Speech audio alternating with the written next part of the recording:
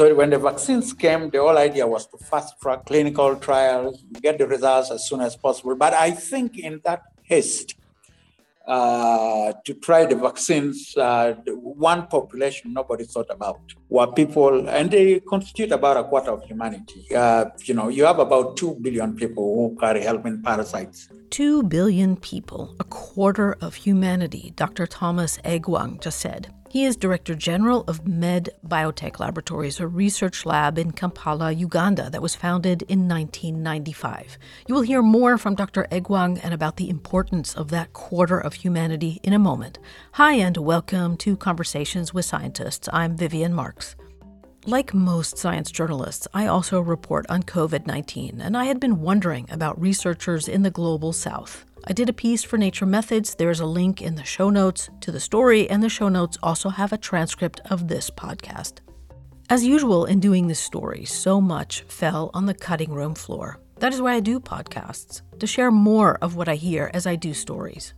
Thus far, there have been multiple podcasts in the series on COVID-19 research in the Global South. This is the third. You can listen to them in any sequence you like.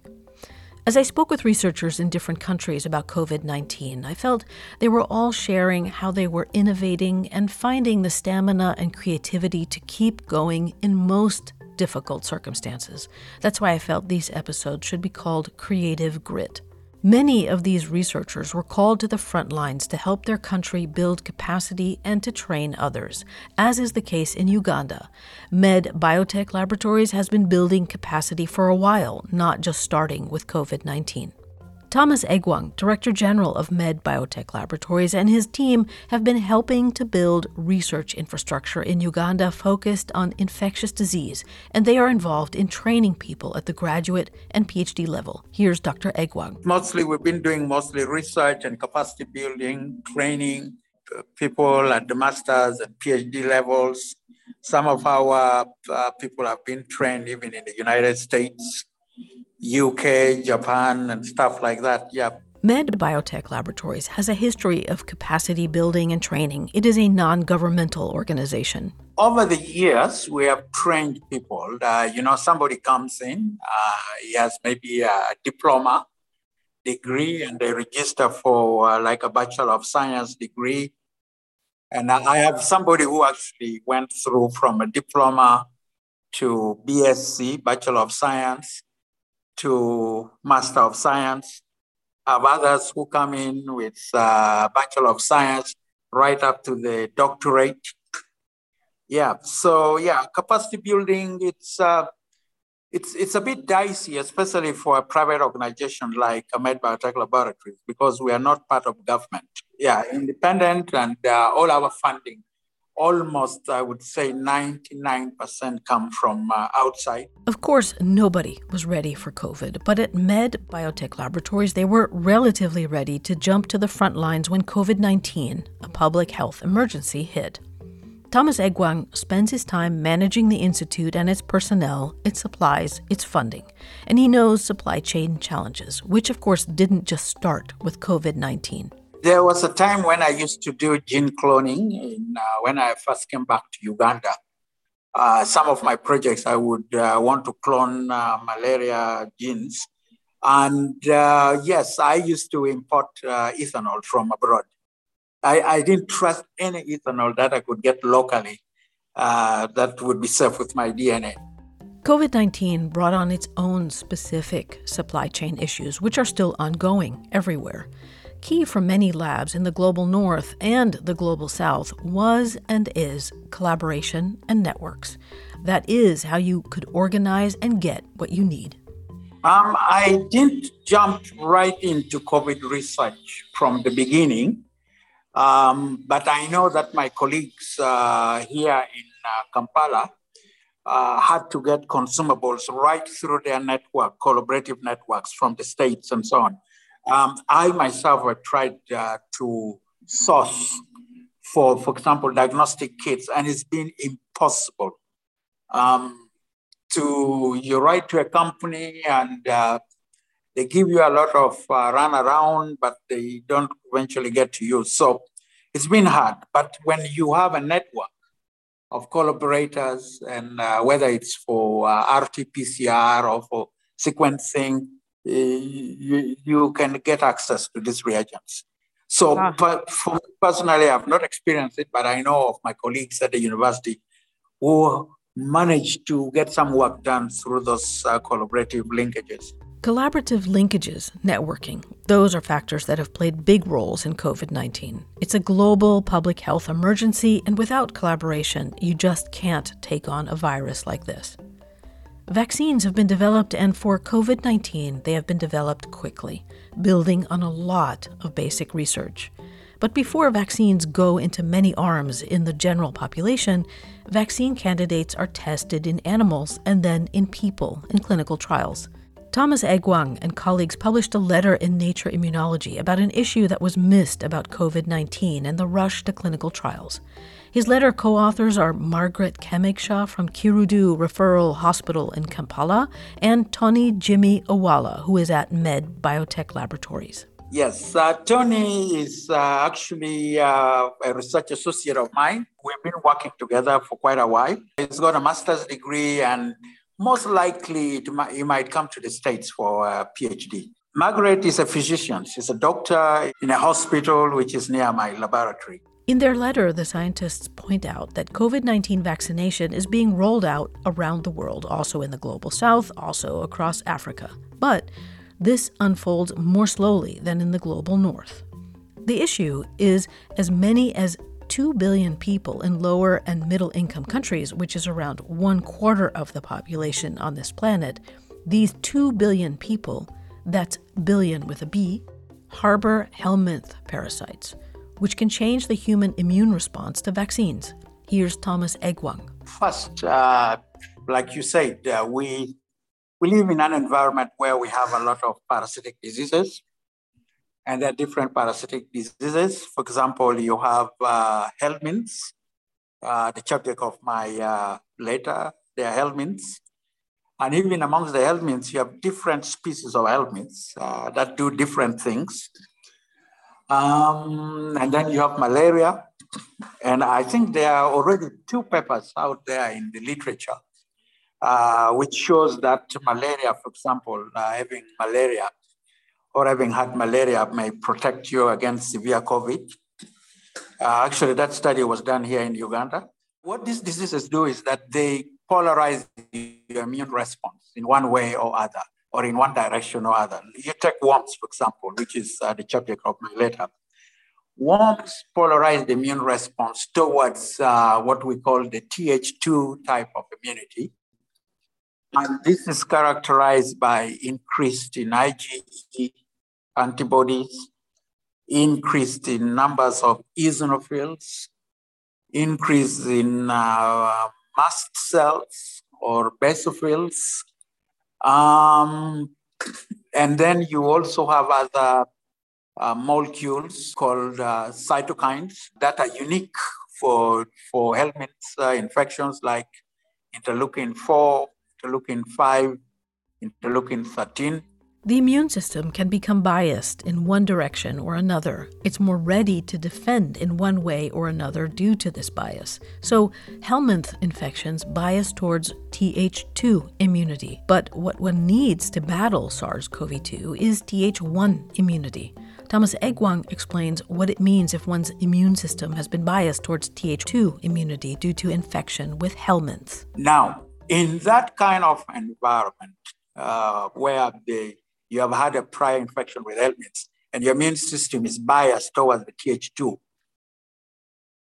automatically you may not be able to mount a potent and robust immune response against, for example, bacterial infections, which require a Th1 kind of immunity.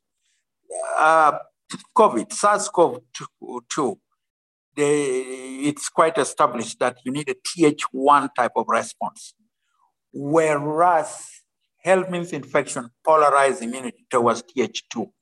So already you see that the polarization, actually right now I'm writing, resubmitting an NIH grant where I wanted to look at the effect of helminths on COVID-19 severity.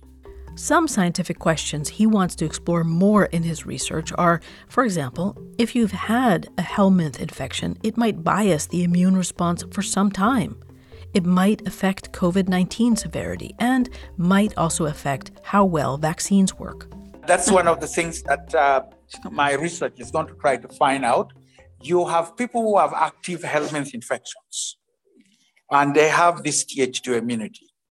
But you also have people who might have been treated 6 months ago, and they cleared the helminths. However, we don't know whether having had a prior helminth infection, still you maintain the Th2 profile. My own thinking is that people with past helminth infections are mixed. You have those with recent infections, probably still have Th2 responses. And those who might have been treated 1 year ago, they probably have lost the Th2 kind of immunity, but we don't know. That's something that we would need to find out. Yeah. So the bottom line is that the fact that helminths polarize the immune response towards Th2 immunity, this compromises actually immune responses to other pathogens and to other vaccines. And that's the subject of my letter, because none of the clinical trials involving COVID-19 vaccines have involved people with worms. And we know, and there I wouldn't say dozens, but there's at least I could think of about a dozen number of papers out there that shows that whether you're talking about the cholera vaccine or the hepatitis B, or even some experimental malaria vaccines, measles, helminth infections have impaired immunity. That's basically why we wrote that story. So it was like a call to action. This issue matters also as in some countries and regions, authorities are fractionating vaccine doses, splitting vaccine doses, because there's too little vaccine to go around. So whether you give somebody a full dose, we still don't know how that full dose will work for people with helminths. It's like, if you like, I'm sure you have heard about the performance of the COVID-19 vaccines in immunocompromised people like HIV, like people with organ transplants who have to receive massive doses of immune suppression drugs. And therefore that impairs their ability to respond to the vaccine. So in the same way, helminth infections do that. And so the question is, what happens if they receive a full dose? Do they get impaired responses? Antibodies short-lived? Do you need to boost them the way you are boosting other people, maybe with cancers or organ transplants, etc.? So the issue is placing people who are infected with helminths into the same category as the immunocompromised individuals who need booster doses, if you have to give booster doses. If you want to spread the vaccine, people are thinking very much of using, let's say, a fraction of the dose. With that fractional dose, will it work in somebody with helminths? Will the same fractional dose work with somebody with helminths? That's basically the conclusion statement, the call to action, that whether you are testing full, fractional, or booster doses, we need to have data in people who have been infected with helminths. In the rush to get vaccines ready, this kind of aspect was indeed not front and center. The global north has some biases. I think, in all fairness to the north, I think COVID, as you know, is an emergency kind of situation. So when the vaccines came, the whole idea was to fast track clinical trials, get the results as soon as possible. But I think in that haste to try the vaccines, one population nobody thought about were people, and they constitute about a quarter of humanity. You have about 2 billion people who carry helminth parasites. Wait, hold on. A quarter of the population. Oh my God, Yes. You're blowing my mind. Whoa. If you put that into perspective, you have at least about 2 billion people in lower and middle income countries that carry helminth parasites. So that constitutes about 1/4 of the global population. That's a huge number. My gosh, yes. So what we don't know is whether some of the few millions of Africans who have been vaccinated against COVID and they have helminths, and I know of some places where 1 out of 2 or 1 out of 3 people have helminths. We don't know whether their immunity is not as robust as those who don't have helminths, and that's the whole idea why it's an important subject. An important subject indeed.